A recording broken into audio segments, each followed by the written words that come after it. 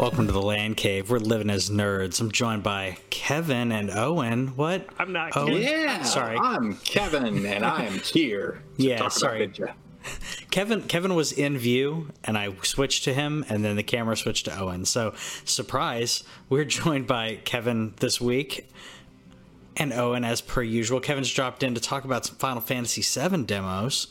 And in particular, because you guys have a lot of love and nostalgia for Final Fantasy VII.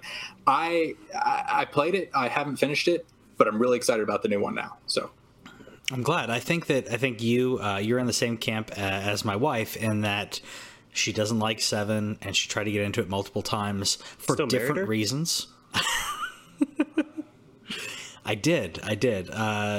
To my defense, I didn't know until afterwards. Oh, okay. Yeah, that's fair. Okay. Yeah, it is till death to you part after the fact, and so it's like, well, I guess Now I'm like, I screwed up. I mean, She appreciates Zelda.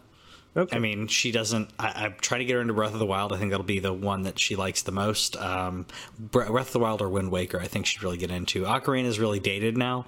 It is. But yeah. I mean, if you have a 3DS, you could Ocarina 3DS looks pretty good. Oh yeah, it plays pretty well. It's smooth. I thought the graphics were updated enough. I need that on my Switch. Give me that on the Switch. no kidding. Yeah. Give me Majora's Mask on the Switch, baby. The superior title. Anyways. We'll have a debate on that. Spicy take.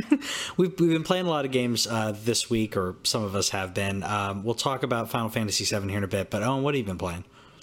So I've been playing Yoku's Island Express as a part of my backlog blowout leading up to Final Fantasy VII Remake, and I've already shelved it. I didn't even know what this was. So it's a cute, basically open world pinball game. As you can see, like if you're watching the video, you play this little dude who rolls around. I think it's probably something that is actually like used in nature, but I don't know what it is. But it's a pinball, and you pinball yourself around the world, and it Looks like pollen to me or something. Yeah, I don't know. I don't know what he is, and so that's why I can't really say, but I know it has to do with that. It's cute. It's just I started it and I wasn't feeling it, and so I will maybe return to it at a later date, but I am done with it for now. So I will move on. But I can safely like check it, even though it's not beaten, I can check it off the backlog that I bought it, I downloaded it, I played it. And I will move on to something else next week. Yeah, you gave it the old college try. I did. I popped in. I obviously played the Final Fantasy VII demo, but I was about to start playing Greedfall. I picked up Greedfall, which I haven't played yet. I picked it up, and then my PS4 wiped. It didn't brick. It would only boot up in safe mode, and I had to wipe my entire PS4. So thank the gods for cloud saves, but had to reinstall everything, and it took hours. Tried to do a bunch of restarts. So this is going to be my next game to play in between now and Final Fantasy. And I also got Nier Automata. Both were on sale for PlayStation. So not bad for like $45. Mm-hmm. I'm looking forward to hearing what you say about Greedfall, because it's one of those games that's on my like want to play list, but I still have not gotten around to picking it up. I heard it was like Dragon Age with guns, and I want to know if that opinion holds up. Yeah, and I've heard that as well, and that the Dragon Age comparisons that people kept making are the reason that I picked it up. When people kept talking about the game, I was waiting, to hear what's the hook, and that was it for me. The conversational bits and combat systems hooked me or got me interested. So yeah, and I'm mostly blind on this. I've seen a few bits of gameplay and some conversational stuff. So happy about that. What did you think of the Baldur's Gate? Did you see the Baldur's Gate gameplay that came out? Yes, that looks phenomenal. It was kind of funny because I was watching the one of the devs play it, and they were apologizing for how slow it was going, and I was like, well, yeah, but that's how combat goes, because it's it's very much based on the whole D&D system, and kind of for me looked like a throwback to kind of Neverwinter Nights-ish, where you can actually see all the mechanics, but a bit slower. So I'm definitely on board now. Yeah, I mean, it's the idea, the tactical aspect of it, where you're going to plan out what you're going to do, which I think a lot of games nowadays, they're way too, they're very fast paced, and you miss a lot of things that could be strategic, which, again, we'll talk about Final Fantasy VII in a bit, but I feel like I want to segue to it, but Kevin, what have you been playing? So I play Binding of Isaac pretty much every night because I'm just never not playing that game. That's my relaxing game before I go to sleep. And so I'm playing that. I'm just about finished with Bloodborne.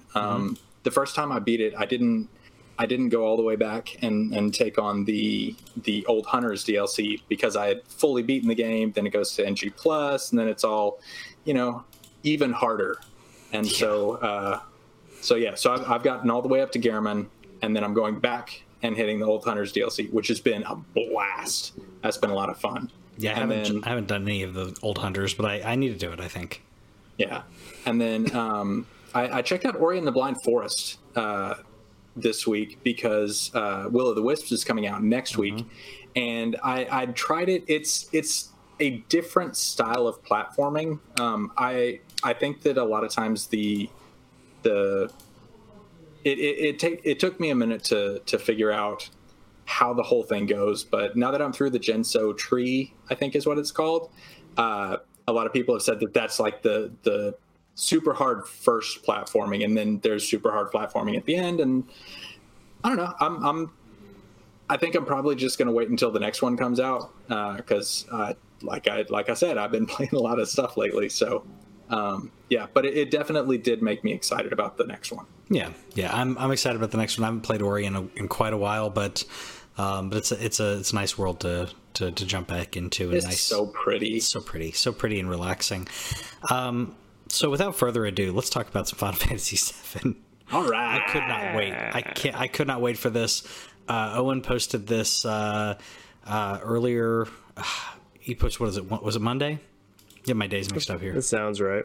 Yeah, he posted it Monday. Yeah, because it was a work day. It was the beginning of the work week. Yeah, Monday. Yeah, so Owen, myself, and Robert were all like I gotta how do I play? I think Robert was saying he can't wait to get off work or something, and you're like, I've already played it. I had to. Yeah, exactly. I didn't get a chance to play it at lunch. I played it right after I got off work, and then I played it again. And it's great. It's everything that I was wanting. But Owen and I are big Final Fantasy VII fans, so we can gush about the things that we liked about it. I think we already saw the opening cinematic. It kept a lot of things that we loved about the game. Midgar seems like it was really fleshed out. It looked like a living town. You could see, or city, I should say. You see like cars driving around as well as the trains. Because before that, I don't remember any cars. Do you? No. I mean, there's the truck that you drive. Yeah. But in terms of on the streets, there's some broken down vehicles throughout the slums. Yeah, but it wasn't a thriving metropolis. No, not the same. Yeah. So what'd you think of it? What'd you think, Kevin? I really enjoyed it. I went in it's been a long time since I played that one, and so I went in kind of with I think there's this rebel group and they're trying to blow a thing up, and Mako is the lifeblood of the planet and stuff. But I really enjoyed the characters. I remembered Barrett, and he's way cooler. I don't know if I just had the wrong voice in my head, but him being voiced the way he was really fleshes out that character. And in particular, there's a part where it's toward the end of the demo, and they're going up the elevator, and he's like, come on. And then he looks back, and Cloud is just kind of just sitting there peacefully, and then it shows Barrett's hand relax, and he's just all tense, and then he just relaxes. And I thought that was a really good character. It was a subtle character building moment.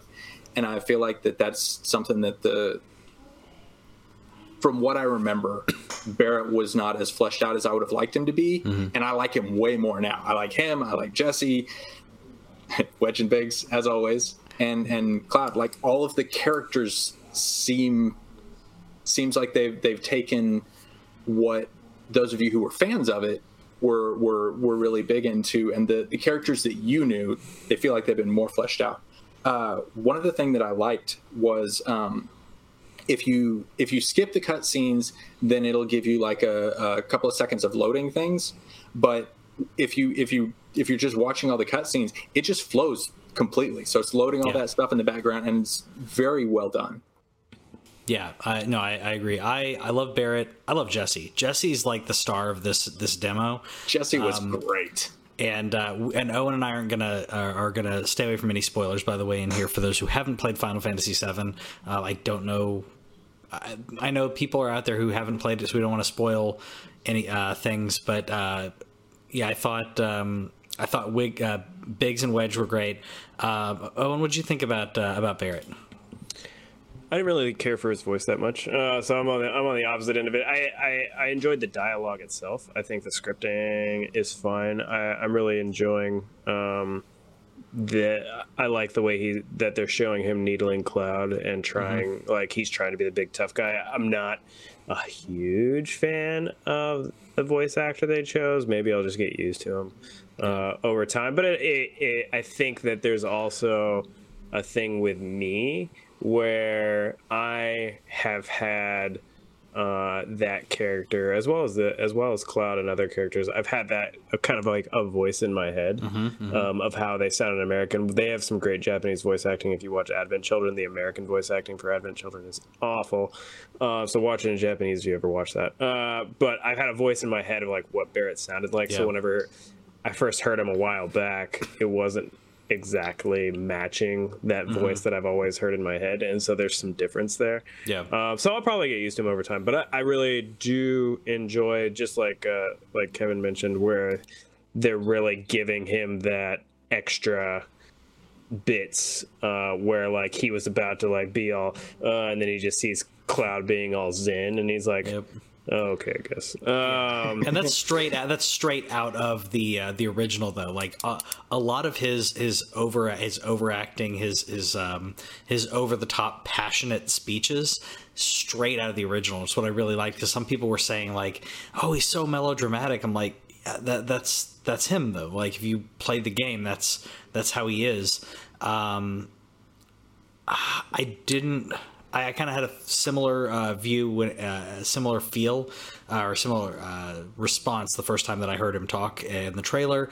I feel like he's already growing on me, having played it twice. I liked also the way that they're doing, and I feel some people have said, by the way, that they played demos of this at specific events, and they said there was more in those demos than this. I can't really speak to that accurately, but some of the flashes and the headaches that Cloud is getting, where he's getting flashes of memories and stuff, I like what they're doing there so far. Like where I don't know, like the visuals of that looked really. You could tell what was happening to him, like that something was bothering him that was psychological or some type of memories or something. So I thought that was cool. Yeah, what I want to ask both of you... I'm sorry, Kevin. I was going to ask both of you from different perspectives, since Patrick's definitely really familiar with it, and Kevin, you're probably a little less familiar. Maybe you don't remember the beginning as well. I'll say, Kevin, is there anything that stood out to you that you didn't care for in the demo? I didn't like the fact that I couldn't turn on the Japanese audio. I really wanted to be able to do that, but I'm assuming we'll have that in the full game. I didn't like, so I played it twice, once with the action battle or whatever they called that mode. And then I played it again on classic mode. Mm-hmm. And I'm hoping that what we can do in the final version is we can have regular difficulty, but where the actions, because like the regular combat and dodging and stuff, that's all fun to look at, but trying to manage that at the same time as I was trying to learn all their different moves and figure that stuff out, that was a little bit overwhelming for me. And so I had an absolute blast on classic mode because I got to choose the special attacks, and then, they just kind of fought in the background for that. And I was able to appreciate it more that way than when I was trying to figure out, should I be dodging? Should I be doing a special move? Should I be blocking? Should I be attacking? Yeah. So with classic mode, so I think that I did not get to play classic mode. I was trying to play it today, but didn't get to.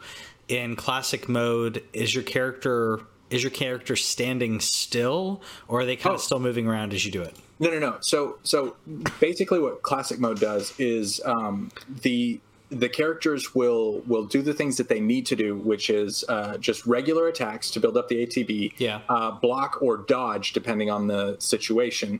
And so what you manage is the special attacks, the limit breaks, those kinds of things. That's it? Yeah. So it auto attacks for you. So it does the auto attack and lets you kind of decide the flow of battle, which was easier for me because, like, in particular, when there are multiple targets, I would have difficulty figuring out how to switch or which one I was supposed to be attacking, or I would keep attacking the one that was already dead when I should be attacking the soldier behind me. And so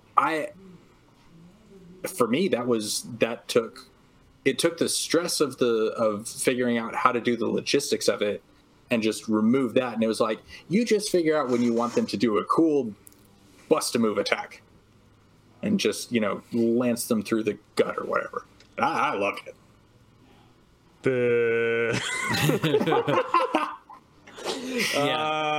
You play your game, I'll play mine.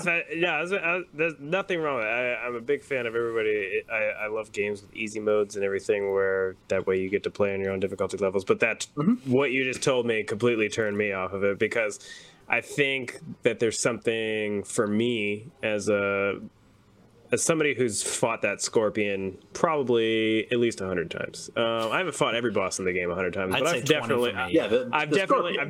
definitely beat that scorpion tank at least 100 times. And so being able to come at it from a really fresh thing and figuring out this new style of gameplay to this game really interests me. The fact that it auto blocks for you and stuff, I can really see that being good if you want to experience it as a story mode. Yeah. That's definitely a good call. I can see why they added it as an after effect after a lot of people were like, I want turn-based Final Fantasy VII Remake. That seems like a good compromise. There we go. Compromise is the word I'm looking for. And that's cool. I'm glad that it works for you, and that's good. I can only see myself checking that out as an after effect, or maybe it would be cool. It would be cool if you could switch back and forth. Maybe if there was a particularly hard battle or something like that, and you're just I just want to move on to the next thing. It'd be cool if you could switch on classic for a second. Yeah, that'd be dope. Definitely. I could see that. Patrick, is there anything you didn't like? It's gonna seem, well, I don't know, maybe minor. Maybe I'll adjust the I didn't look at the audio settings, but the only problem that I had, well, other than the fact I will agree with Kevin, there was so much to learn so quickly, because this is essentially the tutorial. Second time around was easier. But if you were playing the game as a first go round and that was your first bit, I could see it being a little overwhelming. My problem actually was the audio. The music is great. They've taken a lot of the original themes. They've taken the things that we love, and we have an updated version of it. But the characters are talking, and the explosions are happening, and all the sound effects are going on, and it was hard to hear the music. Yeah. So I may have to go in and bump the sound effects down or something, because that was distracting. I also just noticed, why wouldn't the music just shut off in certain points? It seemed like it was ongoing the whole time, which can be cool, but at the same time, I don't need total orchestral fan for all the entire time. So I'm wondering if that's going to be persistent throughout the game, or if there will be points where it's there's probably some good opportunity for just some silence. Well, the thing with every Final Fantasy demo that I've played, because back when we got the demos for 15, when we got the demos for Kingdom Hearts, Square just doesn't like you to have any options. in the demos, and there's consistently way more. So I think probably a lot of that'll be ironed out once we're able to adjust it, and just like with the combat, make the game what we want it to be. Yeah. I don't know how to feel about the audio. I like that I have heard that we're going to have the English and Japanese versions for audio. I've talked about this forever ago. If I'm watching a movie or watching anime, I really don't care either way. But playing video games, there's so much going on. There's so many other visual aspects that are I'm taking into account. I prefer English in my video games because I'll be distracted. I won't be able to take in the entire, the entire aspect and picture detail of everything that's going on if I'm reading subtitles. Like if Red Dead Redemption was made in Japanese and I was reading subtitles while I'm riding my horse, then I wouldn't be able to take in the sunsets and other things. I wouldn't be able to really just enjoy them while I'm relaxing and listening. That's just me personally, but I think it's cool that we're getting that option at least. See, I'm excited because I have somebody. Zed is not fluent, but she knows enough Japanese that she'll a lot of times whenever we're watching something, she'll be like, "Okay, that's not what they said," and so I'll get a lot more of the context, and so sure. I'm looking forward to that. Which I will say, as someone who I was in a weird situation at one point. I helped someone translate a script that they'd already translated, and they were like, I translated it, but it doesn't read right. Like that's weird to say. It was very clunky. Some of the references just didn't feel right. So yeah, it makes sense that it's more authentic, but yeah, some things just don't translate. Yeah. Well, what was your favorite part? Favorite. Oh, favorite. No. I mean, when the demo leaked originally, there was the intro already. Eris looks amazing in this, and I'm gonna still call her Eris. She does. I'm sorry. I mean, that's her name. I'm just kidding. Honestly, I think it is the bits that we saw that was more fleshed out, and so we won't spoil anything. We're talking about the demo, so the demo's available.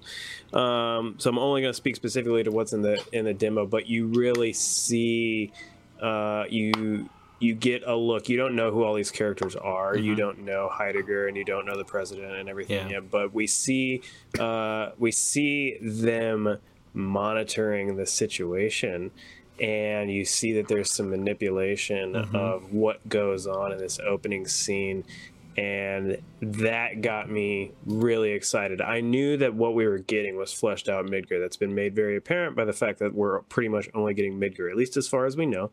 Nobody's played through the end and spoiled it yet. Watch out for that on the internet the next few weeks. Who knows when review copies are going out. But the fact that they showed a different side to this, like, if that was what was going on, we have no idea in the original context of the game if this was thought about before, but if it was, and then even if it wasn't, the fact that they introduced this little aspect, like that there's a lot more manipulation going on from Shinra than meets the eye, and there's a lot of stuff that we weren't privy to as longtime players and fans of the franchise, and then somebody like me who knows this game very well still can be like, oh, they were doing that. Like, that was super cool to me. What they did to the plant, what they were doing while they were monitoring, like them already like knowing who Avalanche kind of was, and like the dismissive nature of it, like that all sounded super awesome to me. And so that is what I like the most, is like we got a little bit of a taste of what they are going to be doing with a fully fleshed out Final Fantasy VII Remake. Yeah, because we are spoiling at least the demo in this review of the demo.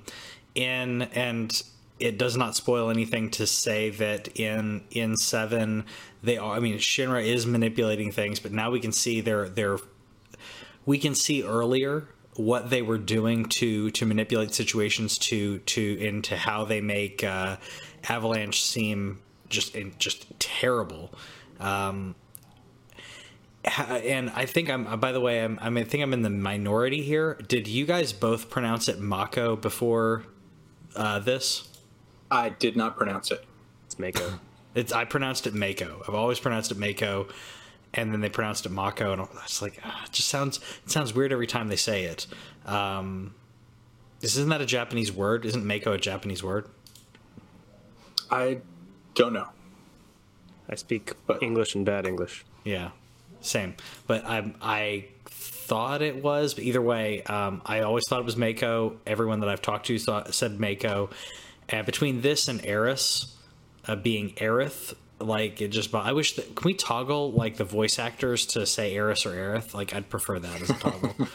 I don't know what they put in the game. I'm pretty sure they put Aerith in the game, didn't they? I thought they called her Aerith. I'm gonna double check that really quick. We'll see. Yeah. Any final thoughts on the Final Fantasy VII Remake demo? Okay, so I told you guys this before we started recording, but like up until now, I've been interested. I've been watching, and I've been interested in following it. But after watching that, I am a definite will buy now, and so this demo sold me. Which is what demos should do. This is why demos need to come out. Yeah. Great demo. Yeah, I think it was great. I'm gonna segue into a game I want a demo of, by the way, and to end, I think we're all happy with Final Fantasy VII demo. Yeah. Very much so. And before you segue into a different game, I do want to mention that they did officially say Final Fantasy VII Remake is done. Thank goodness, because it comes out in a month and 5 days, and that the team has moved on to the second episode, is what they're calling it right now, of Final Fantasy VII Remake. We have no details as to what the second episode is, what time place it takes place, or really anything at all, but they've moved on to it, so that's good to know. We'll figure it out. Well, and I'll let you kick off this next one as we pivot. So we're trying a little something new. So if you guys don't like it, make sure to let me know. But we actually got some semi-breaking news. It came out this afternoon. But in a PlayStation blog posting, Sony has announced the release date for Sucker Punch's Ghost of Tsushima. It's going to come out June 26th this year. So to me, not only do we get a rare summer AAA release, I was complaining about that last year, but this also means that we are getting Final Fantasy VII Remake in April, we're getting The Last of Us 2 in May, and then we are ending what I think has been a truly glorious generation of first-party exclusives in June, assuming that we don't get any announcements from like an Insomniac or somebody else. But along with this release date, they also gave us a story trailer, which explained a little bit why we were getting more of an untraditional samurai, where we're getting like a ninja samurai in my opinion. But did you guys check out the story trailer? What do you think? I did not check out the story trailer purposely. Okay. I apologize. It's okay. I've seen a lot. That's why I'm purposely replaying the stuff right here, because I'm already this is hooked. the E3 trailer. Exactly. I'm already hooked after that E3 trailer from a year and a half ago. State of Play trailer, whatever. It was like it still has this trailer and the hooks in regards to the story already intrigued me enough. I didn't want to be spoiled too much. Not that you guys are going to spoil me or anything, but Kevin, did you get to check it out? I've watched it 3 times so far. All right. So I'm kind of with you in that mostly I've been not watching stuff, but a lot of times as we get closer to the release, we'll see more of like what the game actually looks like, what it feels like, and I really appreciated they gave a good rationale for this is not a typical samurai thing. Samurai means something else, and your character is Ronin. And I was really glad to see they're doing that, and so a lot of the emotions and motivation for the character, and the way that they're using color and movement and the way that all of those are working together, I thought was absolutely beautiful. And Sucker Punch, I mean, one of the things that the Infamous series consistently did right was movement. And so I saw a lot of that in the little gameplay snippets that we saw. And so I am continuing to be even more excited about this game the closer we get to release. So, yeah. So good. Awesome. So- Yeah, I'll say, Patrick, then if you're trying to go in blind, that there is one decent spoiler in this trailer. At least if you've been like paying attention to like what people were speculating about with the main character. So I would stay away from it for sure, and I won't mention it here because I'm being nice.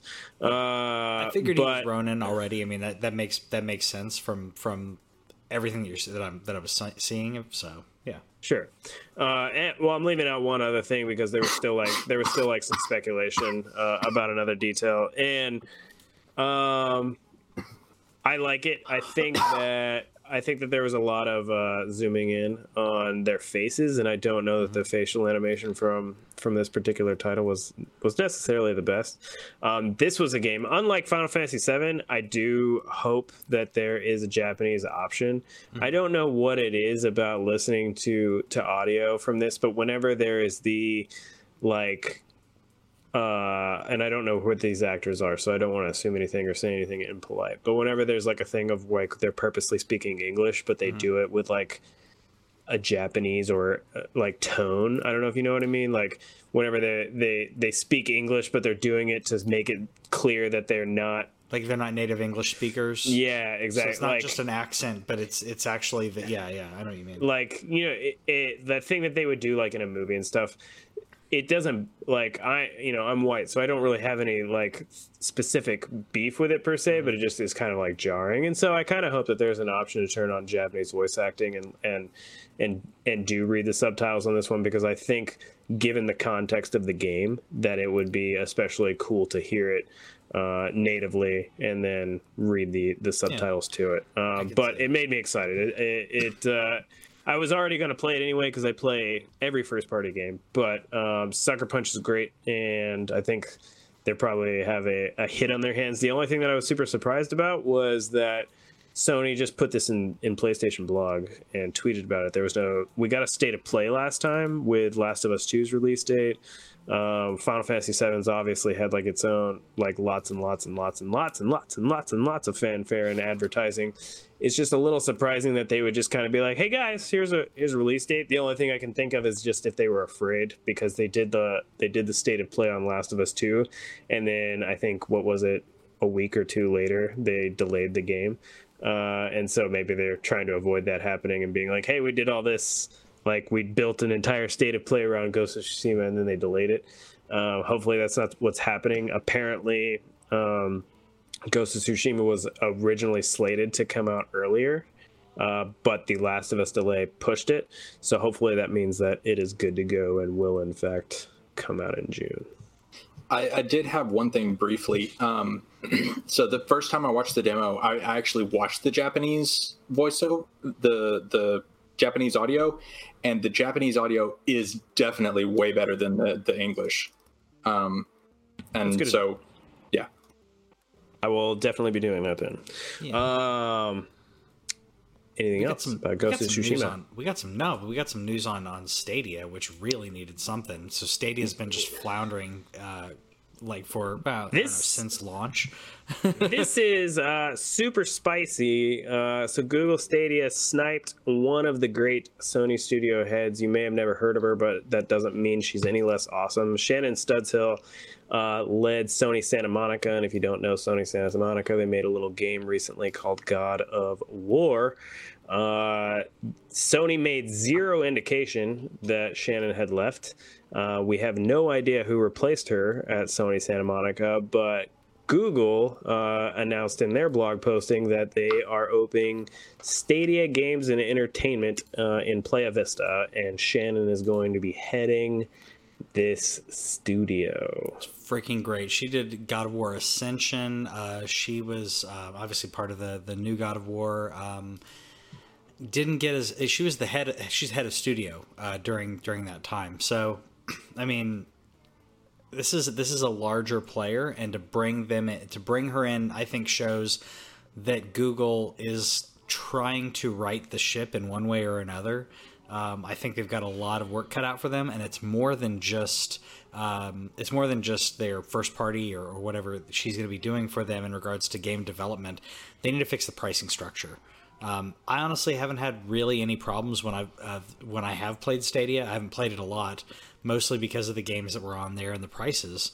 But I played some Tomb Raider, I played some Destiny, and I tried Farming Simulator, and that was not fun. But I mean, I gave it a shot.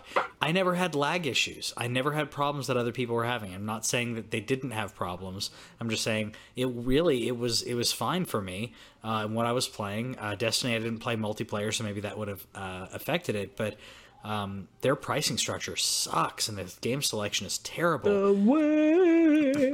Thank you, John Ralphio. And there's so many like games that I'm like, why is like Untitled Goose Game not on that? Why is Dead Cells not? Like, there's so many games that I'm like, why haven't you put some more indie games? Indie games should be all over Stadia like they're on Steam for a couple bucks a pop.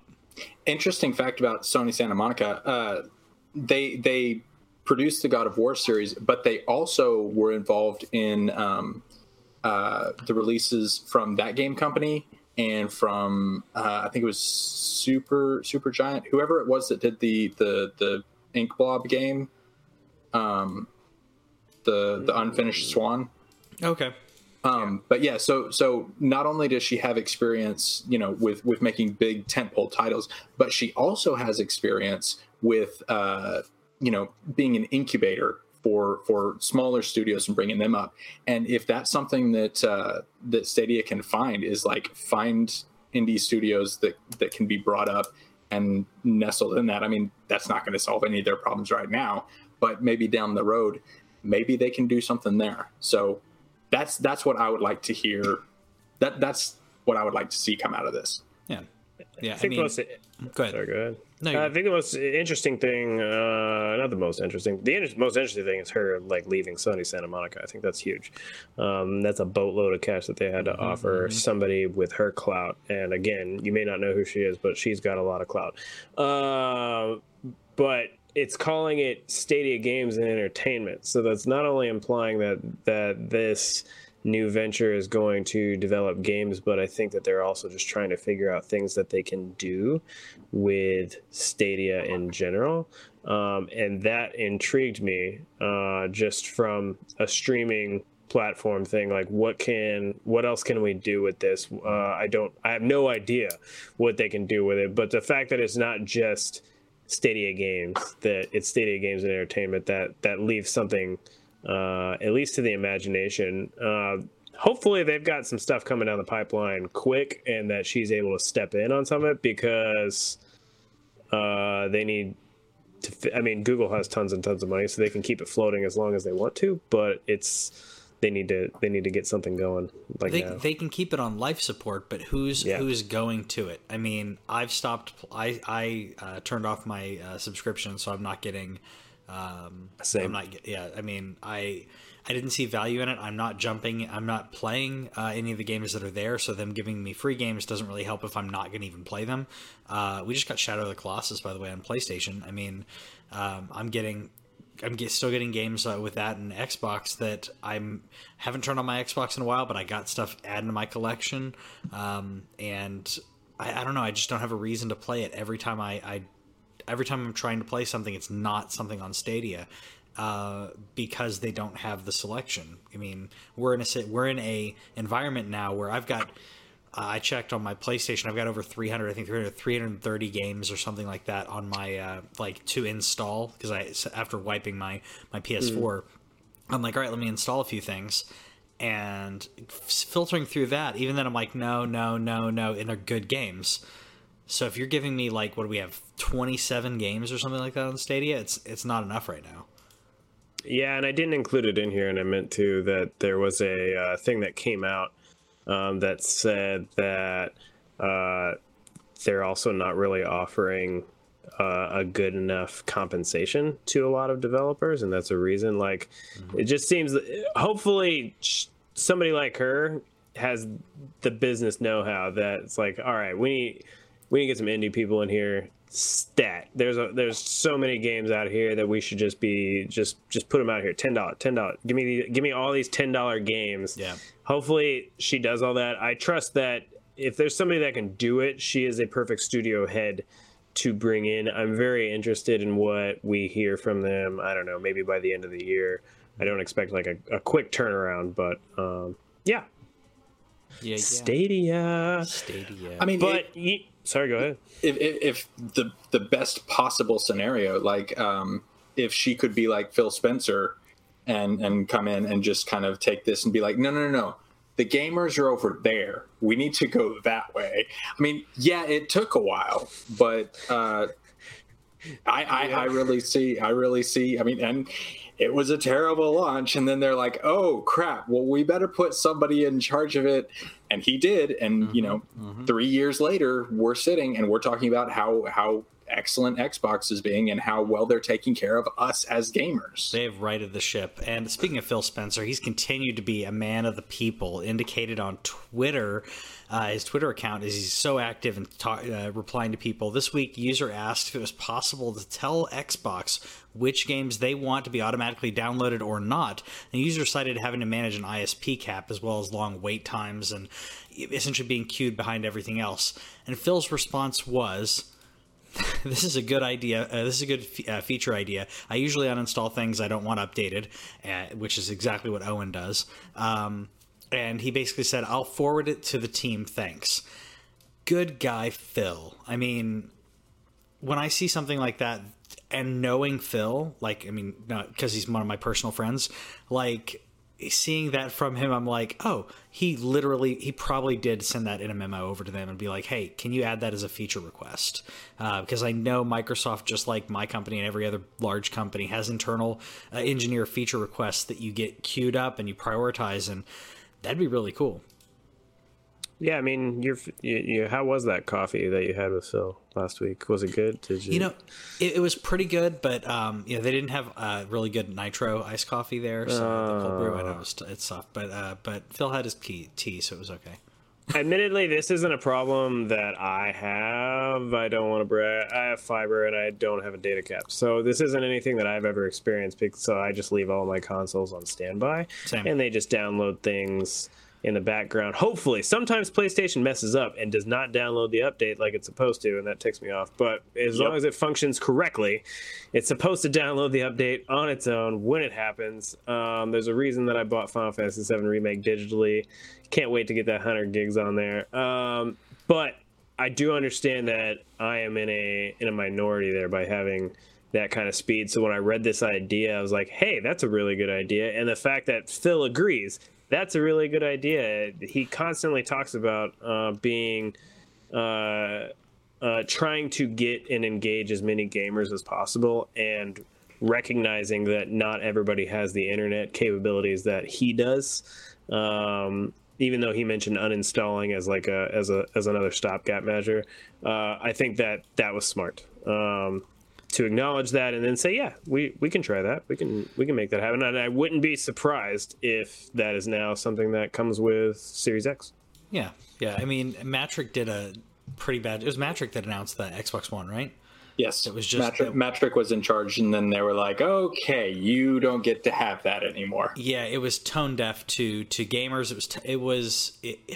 And I won't get political, but Owen and I are having a conversation recently. It's like, but basically saying no matter who you are, a lot of people get in their bubbles and they create echo chambers. And it was very much an echo chamber for him of like, this is a great idea. Why don't we just do this and this?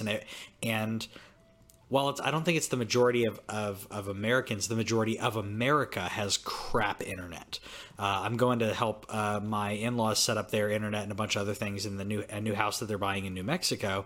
And I know that's going to be a struggle. So I'm already like looking at like what internet packages they have. I'm going to get some mesh Google Wi-Fi going on for them. But the majority of and obviously they're not heavy users like I am, but data caps are still a thing for some reason in America. They're not in a lot of other countries, but our infrastructure sucks. So we got to do something about that.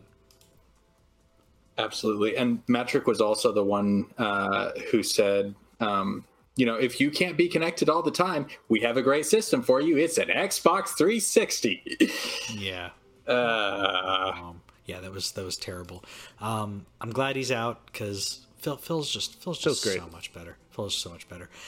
So I don't think it'd be the Land Cave podcast if we didn't talk about some Star Wars. Yeah, Star Wars. All the Star Wars. So recently, Jason Schreier wrote about a sequel to Jedi Fallen Order being in development. Surprised none of us.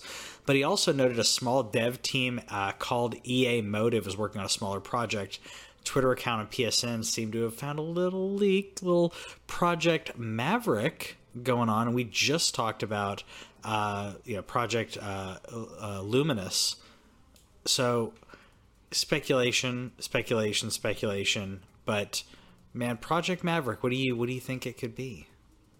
So I want to shout out to PSN releases, by the way, because this Twitter account is followed by like less than 1,000 people, and they literally tweet out every single time something gets added to PSN. They tweet it out. Like, I don't know how they figure it out either. So really cool. So I'm now following them as a result of this story. The thing that I want you to do, can you throw that screenshot up there again? Yeah. I want you to know, what does this font look like to you? What does it remind you? It looks like Solo.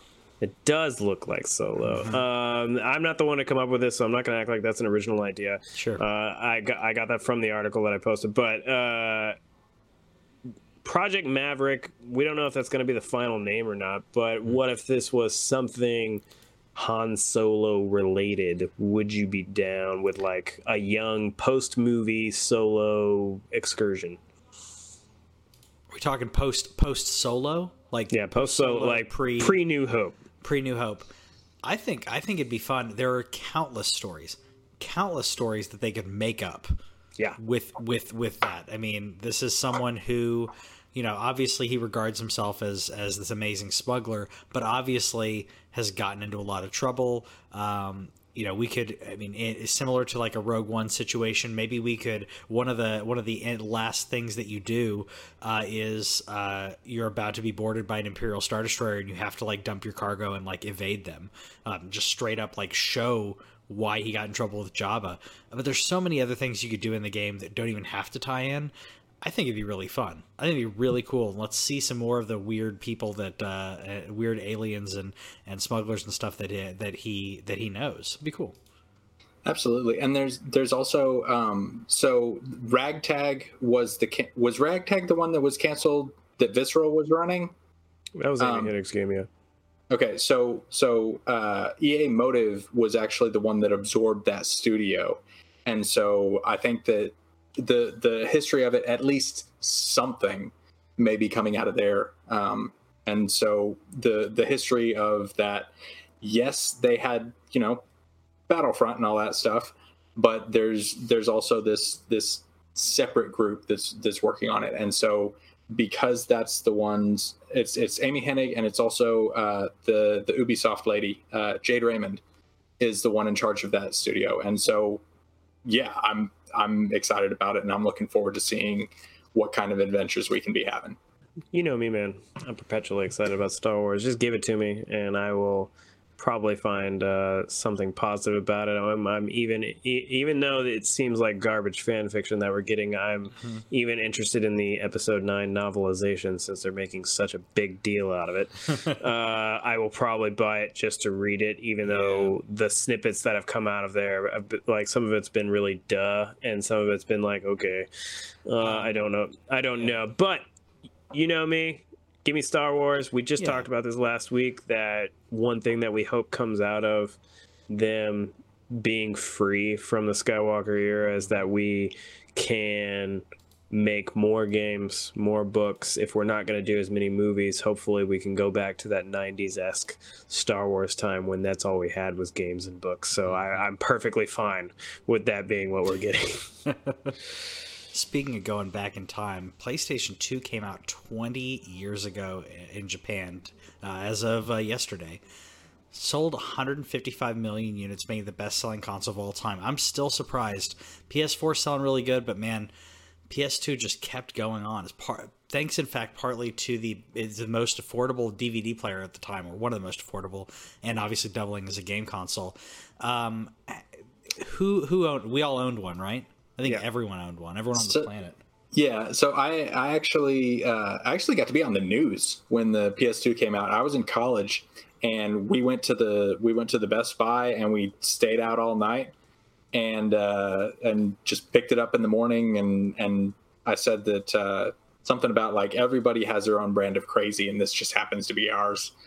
But yeah, it was a really fun moment, and it ended up in a dorm room, and we played Tekken Tag. Like, I got tired of people coming into my room, and so I would just send them down the hall and put the PS2 in a different place. But like, that console was just incredible, and it was, nowadays whenever a new console comes out, it's like, yay, this is fun. It's a little bit prettier, but like PS1 to PS2 was just blew my damn mind at the time.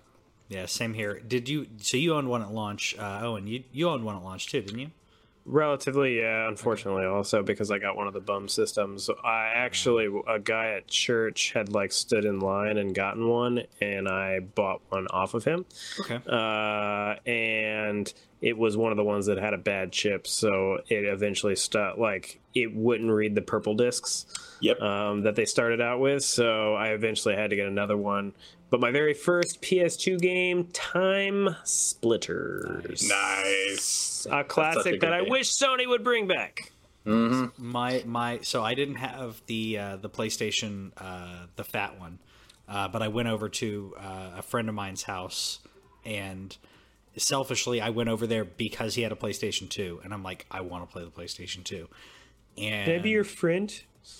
You have a PlayStation 2. Can we be friends, please?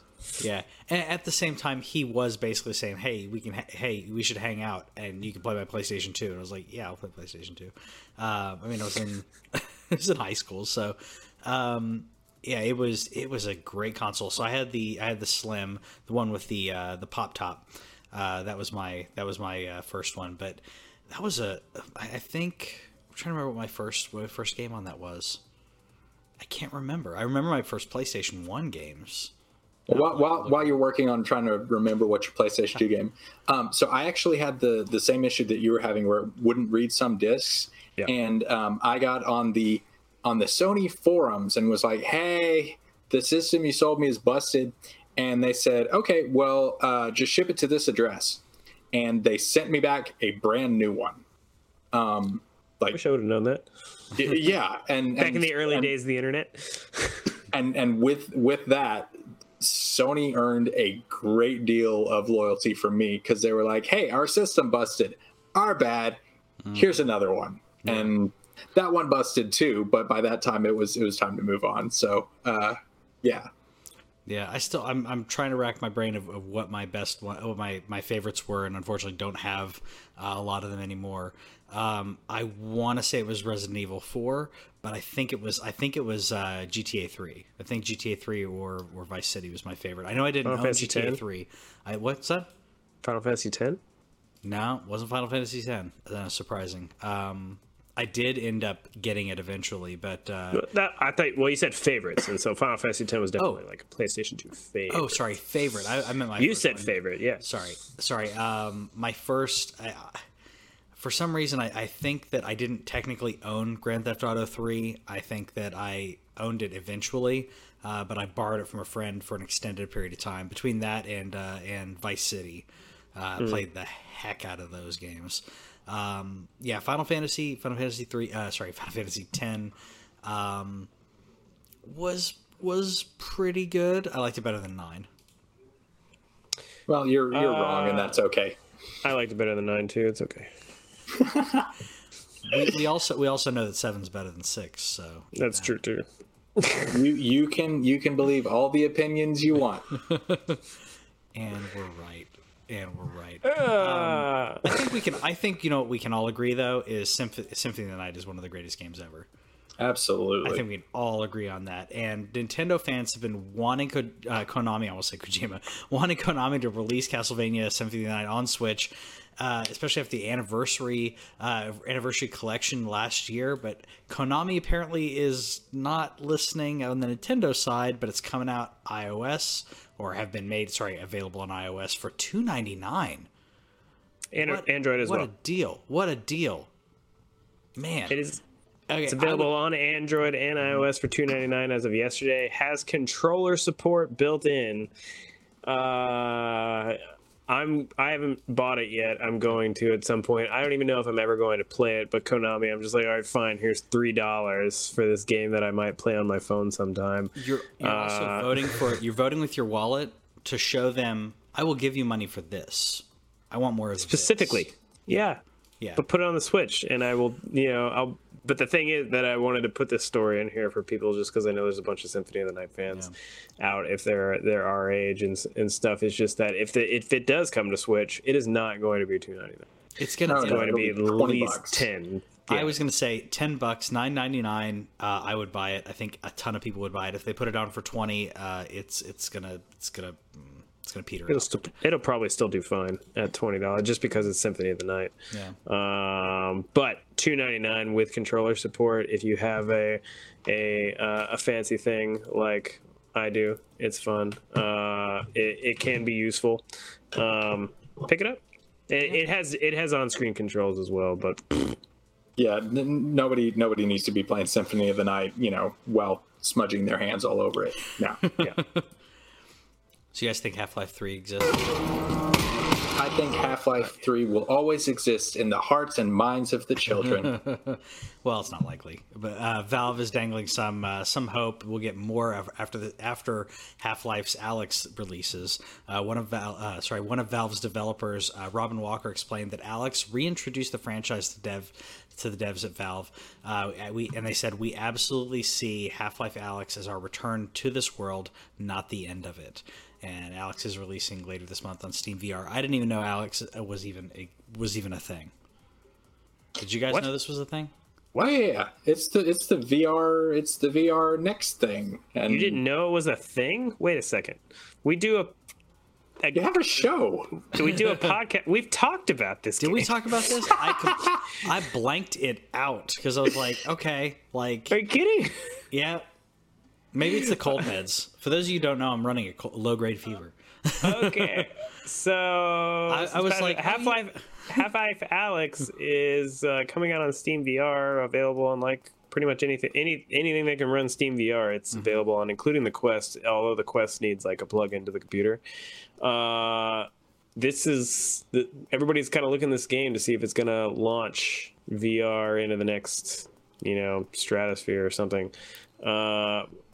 But yeah, the fact that they also said that they're not done, I think part of it's a tease, but yeah, put it on PlayStation. I think they can keep putting that if they put it on PSVR, that would be awesome. But I think they're doing it to sell units of to sell Steam VR.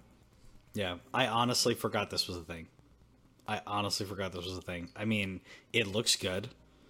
I mean, the VR that I've played, but a lot of it is really lacking. And some of the VR games for the first 2 years or so on PlayStation VR amounted to essentially tech demos. So seeing something like this that's real, that actually looks like a real game is pretty awesome. You should play Astrobot. I probably should. Is that on PlayStation? Astrobot? It's the character from the dashboard. It's supposed to be the best PSVR game, other than Beat Saber. You should definitely play Beat Saber too. I've played it. I didn't play it on PlayStation VR, but I played it at a Dave & Buster's, and I'm like, I think I should probably get this. Yes, because Dave & Buster's it was just clunky and heavy, and I don't like it. Stinks, and I don't like it. Speaking of things that stink, the coronavirus stinks, and we've already kind of been speculating about how it's affecting the video game industry. We've mentioned on the last week's show how they canceled GDC. There was a bunch of people who got out of PAX East. There is speculation right now. I didn't include it in the news drop because it's not official yet or anything like that, but there is a lot of things going on that E3 may be canceled, which would be the end of E3. One piece of news on that, I Am 8-Bit was originally supposed to be the event coordinator for that. And they've stepped back and they've been like, we wish them the best of luck. Have fun with your E3. So So that's already affecting the game industry, and we've all discovered that it's also, we talk a little bit of film and TV on this podcast as well. It is expecting, because China is the number 2 movie market, and they've had a lot of shutters and stuff. It's expecting to hit a $5 billion hit on the worldwide movie industry, and an indication of that was that No Time to Die, the new James Bond movie, has been delayed from April all the way until November. Now, not because anything has happened with the film. There's nothing wrong with like the production crew or anything like that. It's literally because if they were to release it next month, all of the Chinese theaters would be closed, and so they would make no money on it releasing. So they're literally giving up money in other countries like the United States so that they can potentially save some money down the line. But it's still, that's like one of the biggest movie releases of early 2020 that is now just not coming out until later this year.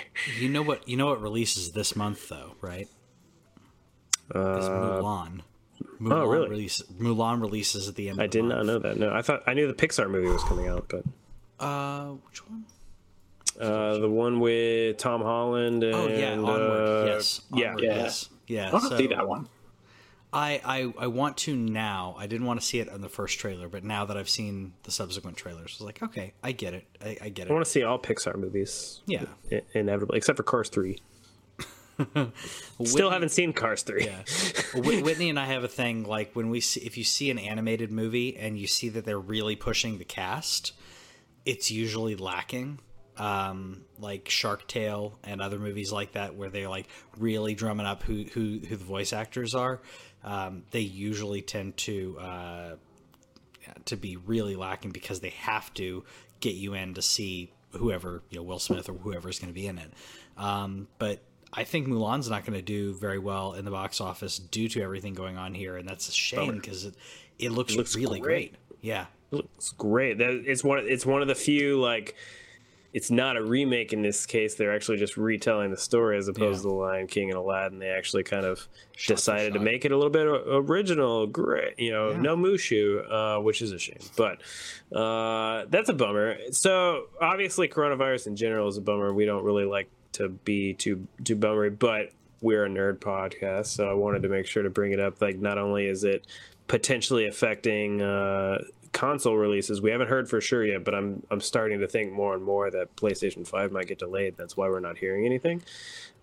Series X might be full speed ahead, but for those who don't know, there's one company in China that makes like everything. They make iPhone, they make Samsung phones, they make the PlayStations, they make Switches, they pretty much do everything, and they've been impacted by this, that's one of the reasons that the stock in the tech industry and the stock in general has been affected. So it's hitting the game industry. We now see it's hitting the movie industry in a different way with movies that are already done and so on, but just there's no eyeballs to see them, and so they're like, what do we do? It's crazy to see like kind of this impact where, like, obviously it's affecting lots and lots of people, but just the way that it kind of radiates out into things that you kind of take for granted. Like, you always kind of expect your entertainment mediums to be there, and they still are there, but at the same time, they could not be, or they could be missing for a while. It's crazy. Yeah. Speaking of viruses that spread, but on the fantasy side of it, we got to make light out of wow. Yeah, I did that. Just gonna step away from this podcast now. You're welcome. Someone's got to do it. Let's talk about... All right, finish your segue. I'll finish my segue.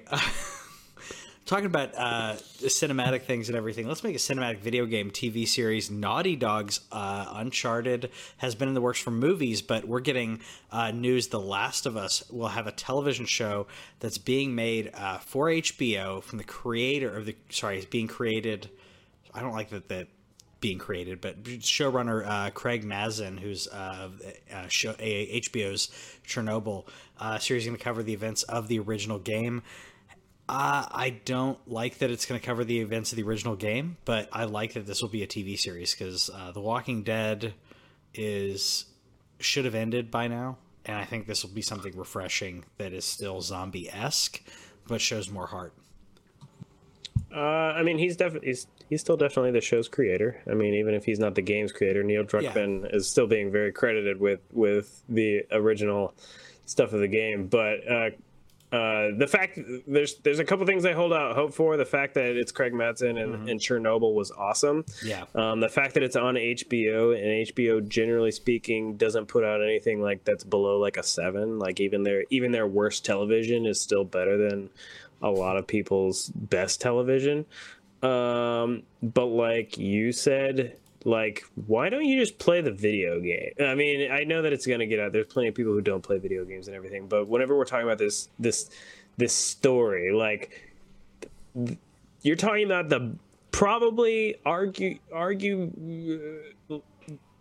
the best representation of a cinematic video game in the history of video games. I was trying to say probably, I was going to say arguably. And we're going to take that and take the video game part out of it just so that we can make more money off of it. It's kind of a bummer to me. I'm not glad or anything that anybody else is going to experience this story. Like, it's a great story, but it was a great story because of what it brought to video games, not necessarily what has been done previously or in the future on television. But the fact that remains is that I'm still going to watch it because I can't help myself.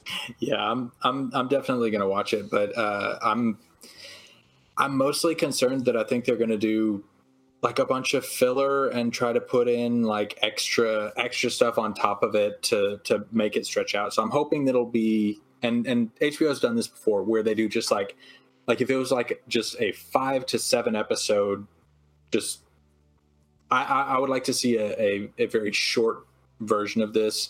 And I mean, it being HBO, they're probably not going to go above 10. And I think that there's enough content in the game for it to stretch out like that. And if somebody gets to experience the Last of Us story that I did, well, if somebody gets to experience the Last of Us story that wouldn't have gotten to experience it otherwise, I say go for it.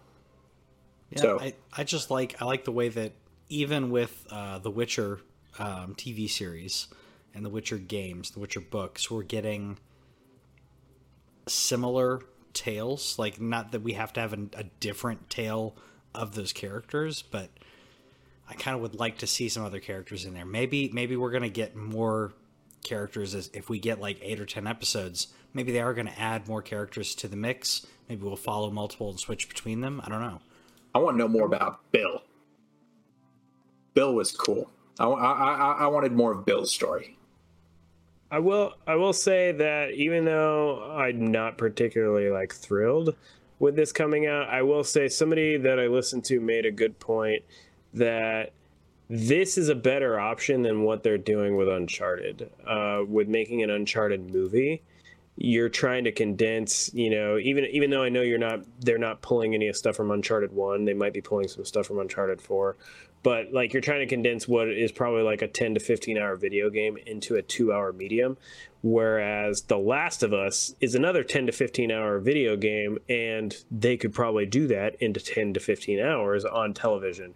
The Witcher, which I know that they haven't pulled, they were using the books for The Witcher as opposed to Witcher 3, but they took a long running book series / video game series and they didn't try and condense it down. There's already apparently a really bad Witcher movie in the past, but in the case of the Netflix show, and they've already confirmed season 2 and that's going to come out, they are taking this and they are not trying to squish it.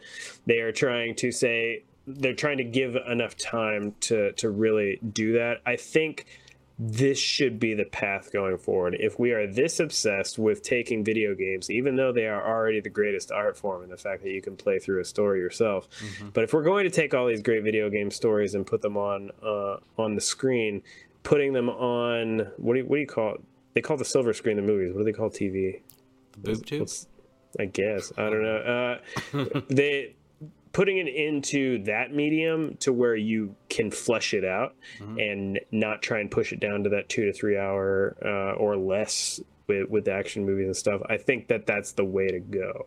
Yeah. So if they're gonna keep adapting these, put it on TV, not movies. Yeah. And specifically with The Last of Us, some of the greatest moments in Last of Us were those quiet moments in between the action. And with a movie, you wouldn't be able to do that. But you might get the giraffe scene. You might get the giraffe scene in the movie. The giraffe scene. Everybody loves a giraffe scene. Yeah. That's one of the scenes where you're like, oh my god, this game's beautiful. Yeah, and you don't get to breathe in a movie like that. And speaking of movies, I'm really excited about this because we got more not leaks, but we got a look at the Batmobile, and I love it. I feel like it's bringing sexy back right over here. I mean, it's the new Batsuit. We already got to look at that, and Owen put in here because I had to look up the character. Looks like Bruce Wayne. I know. Looks like Bruce Wayne stole Dom Toretto's Dodge Charger, gave it new upgrades. I was like, who's that? Oh, yeah, Fast and Furious. Dom Toretto, dude. Yeah, dude. How did you not know who that was? Oh, come on, but. Patrick's a movie I just assumed I was serving you. That's still the first one is amazing. Yeah, the first Fast and the Furious is fantastic. First one's good. The second one's okay, and then they just kind of went off in this weird direction. Now they're just embracing it. They drifted off course with the third one. You need to watch 4. 4 is great. 5 is also great. 6 and 7 not so much. But I figured that was just a softball that I was serving you there. But honestly. I guess it looks cool. I like the fact that it isn't. I like the fact that it isn't overly ridiculous, kind of like the tank from Nolan's series, where there's no except for when the lights turned off in the Dark Knight. There's no way that you could never not see the Batmobile. Yeah. In Nolan's series, at least in this one, where you would probably have to double take on this car at night because it's a little more subtle. Sure. Because it seems like it would fit in a car lane. It's not like taking up the whole entire road. It would be more nimble. And I know the whole idea of the tumbler was like the mobility and everything. I'm like, no, it's giant. It's giant. No, it's having you're engineering to fight the giantness of it. It gave me 60s vibes though. It gave me like really like in a 2020 version of the 60s Batmobile is what I felt. Seeing this car. I continue to get more excited about this series. It was kind of a thing like I still am a little Batman fatigued, but the fact that they're avoiding Joker and everything makes me happy. The fact that they are taking it a different path. We're not getting middle-aged Batman. We're trying to go for like a fresh Batman. Hopefully we don't need to see him fall down the well again. Did you see him fall off his motorcycle? Oh no, I didn't. It's a cool car. I did like seeing more of the suit. That honestly interests me more than the car. Like just seeing, because before we only saw like the cowl up, but now we're seeing kind of like how the whole entire suit's built out. And I like seeing that. There were some leaks of them filming on a motorcycle, and the two notes of that were one, there were like little training wheels on the motorcycle. And 2, he was going to a stop and he dropped his bike. That's sad. That's sad. Yeah. Poor bike. Poor bad bike. I think it's probably the way that they engineered it. It's probably like really heavy because it's a bunch of additional things they were adding to the bike to make it look a certain way. I'm gonna give him the benefit of the doubt, but oh well, we'll see. We'll see what happens. Let us know what you think about the new Batmobile, and are you going to be playing the Final Fantasy VII demo? If you haven't already, we'll see you guys later. Goodbye.